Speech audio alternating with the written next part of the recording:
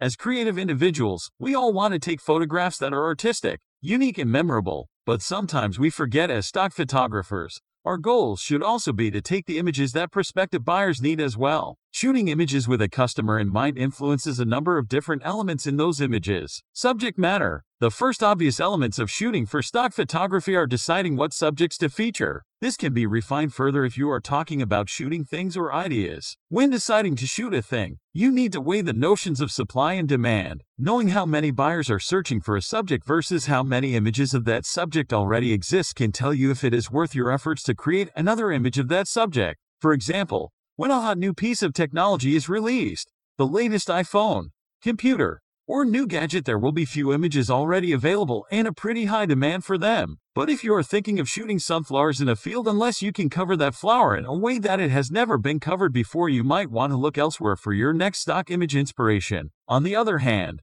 shooting an idea is almost always worth the time. Creative applications of universal themes like love, holidays, business, travel, etc. are always in demand. Just try to approach them from a novel perspective and not the hackneyed approach. We do not need more smiling generic business professionals passing a folder over a table. Composition. The second element to consider when shooting stock images for a buyer is how the image is composed. One common mistake photographers make is to crop the image too closely. Since there is no way to know in advance how a buyer wants to orient an image in a design, having open areas around at least 3 of the 4 sides of the subject makes it far more usable than one that is cropped closely on 2, 3, or even 4 sides. Similarly, it is important to leave negative or blank space in the image to allow for copy to be included, and the image should include a well-defined focal point. The use of the rule of thirds to establish the focal point is a well-used tool in stock photos, but using other methods, like leading lines, repetition, framing, relative size,